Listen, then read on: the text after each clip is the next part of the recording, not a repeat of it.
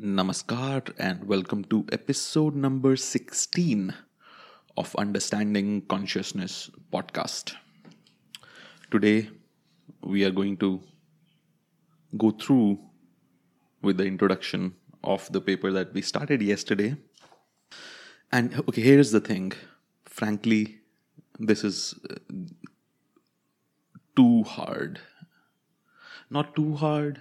I'm still understanding a lot of things. Understanding the mechanism of experimentation, trying to figure out all the previous work done, trying to figure out all the literature that is being referenced in this paper.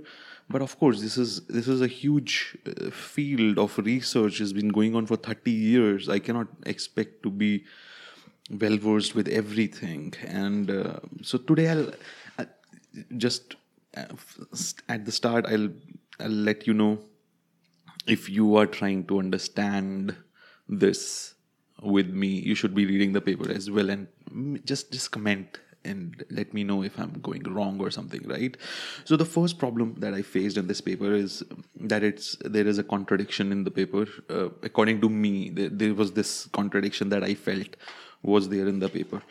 So yesterday we established that this paper is trying to figure out the mechanism of how the visual sensitivity is attenuated because of your own movements. Your own hand movements they go unnoticed, right?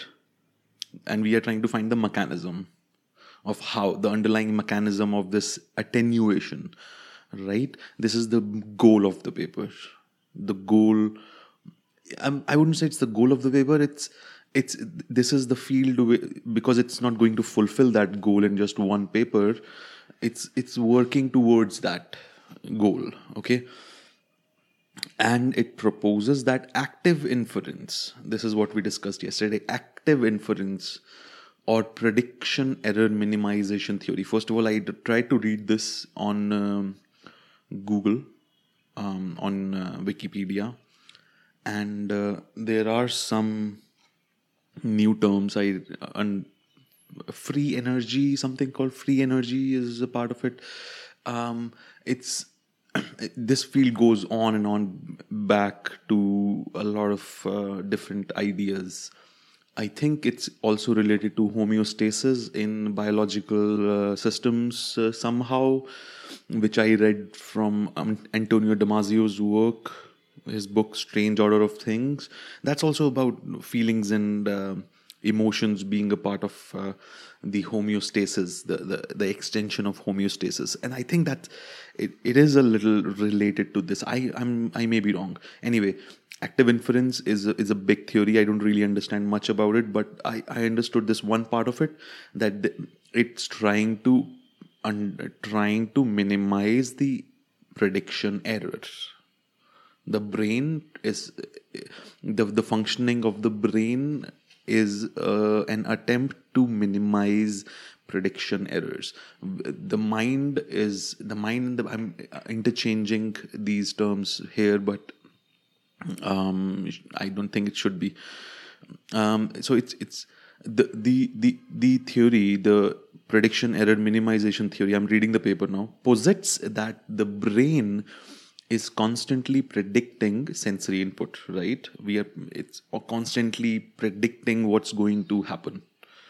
Okay, this is already, we already know that. Okay, predictions are then continuously compared with the sensory input in such a way as the brain makes a prediction, and then they are compared with the actual data, and then the overall goal, and then the error, whatever the error is, it's propagated for further computation, right?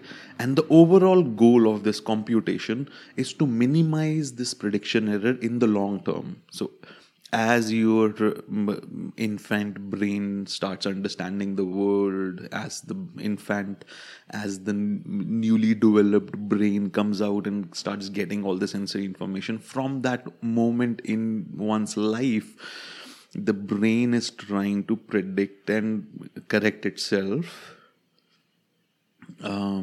through this mechanism, right? And that's why infants. This is not in the paper. This is my own attempt at trying to connect all the dots that I know about. So when initially a baby is born, the visual acuity is not that established. Slowly the brain automatically tries to establish this visual acuity, and then that process happens because of this prediction. And I think a lot of neural networks are trained with this mechanism itself. Initial first generation neural networks are really bad at doing the task, and then the ones that are not the worst, the ones that are the best, they are taken. The ones that have the minimum error are taken, and then they are made to reproduce into multiple ones. And then these are genetic algorithms, neural networks algorithms, and they have already proven to be successful in a lot of fields, right? So there is some truth to it, in at least in artificial intelligence. um, so but here is this contradiction that comes. Okay, so let me go to contradiction. So the active inference theory suggests that movements are elicited by predicting the sensory consequences of the movement. So it's saying that if you see a glass in front of you and you want to grab the glass, the brain will first predict what will happen when you do that. Okay, this all happens subconsciously. It doesn't, you don't feel it consciously, right? And then the movement, so so these predictions are actually driving. So the brain will predict what will happen, but it's actually not happening right now, because it's a future. It's your hand is resting right now, it's going to move to the glass. And as it moves to the glass, before it starts to move, there will be a prediction of the sensory input. But there is at that moment a difference in the prediction and the actual sensory data. So this paper is saying that this theory is saying that these predictions are actually driving the behavior, so that the organism will perform the necessary movements leading to the predicted state. So prediction is driving behavior so that the predicted state is achieved. However, the predicted consequences, that the hand will move towards the glass, are not in agreement with the current sensory data, where the hand is still resting in the resting position. And so this is where I thought it's saying the active inference theory proposes that this mismatch between the predictions and sensory data is resolved through withdrawal of attention, which I don't understand. I won't belabor on this point. If you don't understand, that's okay. Let's continue on. So I decided to continue on because I've been reading this paper and the things accompanying this paper on Wikipedia since the morning now. It's in 3-4 hours, and all of this is so new to me. Everything is so new to me that it's taking a lot of time. But let's go on. Let's cover all the points that I actually understood. So first of all, this is how are they experimenting this? The experimental setup is very fascinating. There's something called Gabor patches, or I don't know how to pronounce it, but the Gabor, I think that's how you should pronounce it. Gabor patches are these line gratings. I'll show it on the video. If you're just a viewer, just search on the YouTube. If you're just a listener and you're not watching a video, go to Google and search for Gabor patches. But here it is on the screen right here. This is the Gabor patch. And the Gabor patch is, for those who are just listening, it's a it's a it's a zebra crossing kind of a pattern, black white lines, and it's also, there is an it's enveloped by the Bayesian distribution. I think that's what it's called. Maybe I'm wrong, but it's like a splotch. It's like a circular splotch of black and white lines. The center of that circle is the most contrasting, like the most the strongest contrast between the black and white lines. And as you go towards the edge, it fades into grayness. Okay, so I don't know why these are the most crucial, but I think they trigger. If I have to guess, they trigger some visual neurons, the edge detection, and all those things, and the difference in contrast. So they are very visually exciting. Not exciting as in exciting to us in conscious state, but exciting to the neurons, excitatory to the neurons. Okay, they trigger a lot of visual sensitive sensations, so they're considered good for testing. And so this is the experimental setup. First of all, they are testing two things. First is sensation, actual sensation of. So okay, before I go into that, this is what it is. A person is sitting on a chair. There is a screen in front. There is a dot in the center of the screen where the person has to look all the time. Okay, on the left of that dot, on the left side of the screen, there is one Gabor patch. On the right side of the screen, there is another Gabor patch. All right, and the test is to decide which, just look by looking at the center, while looking at the exact center of the screen, that dot at the center of the screen, it has to, the person has to decide which of the two patches are more or stronger contrast, which of them, which are more faded and which are less faded, so just visually, which is more contrasting. And the orientation is different in both of them, as in the lines are not exactly vertical or horizontal. There is an angle to the lines. And what is happening is, with the hand thing, they move their left hand. Half of the time they move their left hand to cover the left Gabor patch, but the VR, the virtual reality goggles that they're wearing, oh yeah, they're wearing a virtual reality goggle. They are not even, it's not a screen. They're not looking at a screen. They're looking into a virtual reality goggles. And as they move the hand towards the left Gabor patch, to cover the left patch, as soon, and the there is a hand tracker attached, and it knows when the hand has covered the patch. And the virtual reality goggles do not show your hand. They only show the screen.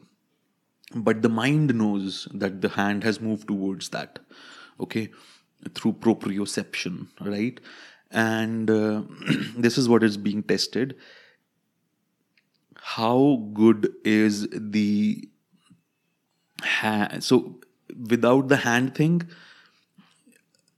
you would be able to tell. I mean, I don't know what the simplest experiment would be, just showing which of the two sides contrasts. I think everyone would be more or less almost 100% in telling which is the more contrasting patch, the left one or the right one, right? But when the complication occurs, when there is a perceived hand in front of the patch, the mind should attenuate the sensory input coming from that position. So if the hand is in front of the left patch, what should happen is that if is that the left patch should feel less contrastful than the right patch. Okay, and they switch the hands in this middle of the experiment. And there are other experimental setups which we'll discuss tomorrow. The way the input is being entered, the way the the control. So we'll discuss that tomorrow. But today I want to discuss this one thing called metacognition, which I understood what it is. Metacognition is cognition about your own cognition, knowing about your own mind and its working. It's metacognition, basically. Meta of something is just a cycle on its own, on itself. So in this case, in our case, metacognition is, first you ask the person which of the two sides are more contrasting. And the second question which comes under metacognition is, how confident are you about your choice? All right. And both are being tested. The metacognition also appears to be affected by this kind of visual occlusion. Am I using the right word? This attenuation, the sensory attenuation. They are trying to test whether you feel like you're less confident or more confident. And then there is a control guy, which does not have the control condition, not a control guy, but the control condition of the experiment 2 would be when the hand comes in front of the patch. The patch is never shown behind the hand. It's just away from the hand. It's a control. It's the opposite of what the control. This is what, if you don't know what control is, a control of an experiment is just a negative of the experiment, such that the rest of the things can be statistically taken out. The rest of the side effects of the way you are doing the experiment, all the unknown side effects can be separated from the actual effect that you're trying to study. The actual effect is, in this case, is whether the hand in front of the patch does something to the sensory input. How do you control it? The hand is not in front of the patch. And what happens then? What happens to metacognition, to the confidence in your own ability in the second sense? So, I've gone 18 minutes. I didn't know I had 18 minutes worth of material today, because I frankly am not confident about this paper yet. There is so much to learn. There's so much research. Brown et al. 2013, Clark 2015, Locke et al. 2017, Limanowski et al. 2018, then Carrasco et al. 2004, and so much research which has already gone in it. But I'll try to get past it and try to understand this particular experiment and how this goes, and we'll see what we can take out from it. But what I understand from it is, it's the experimentation itself is so fascinating that I actually want to do it.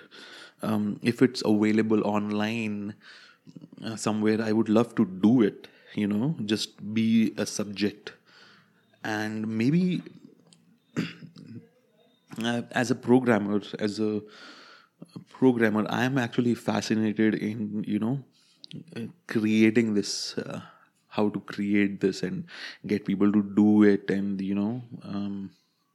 this is fascinating. This is just, I almost want to go and ask them, can I be just a lab technician and just be around you guys when you do such experiments, just be around you and just be amazed by all this.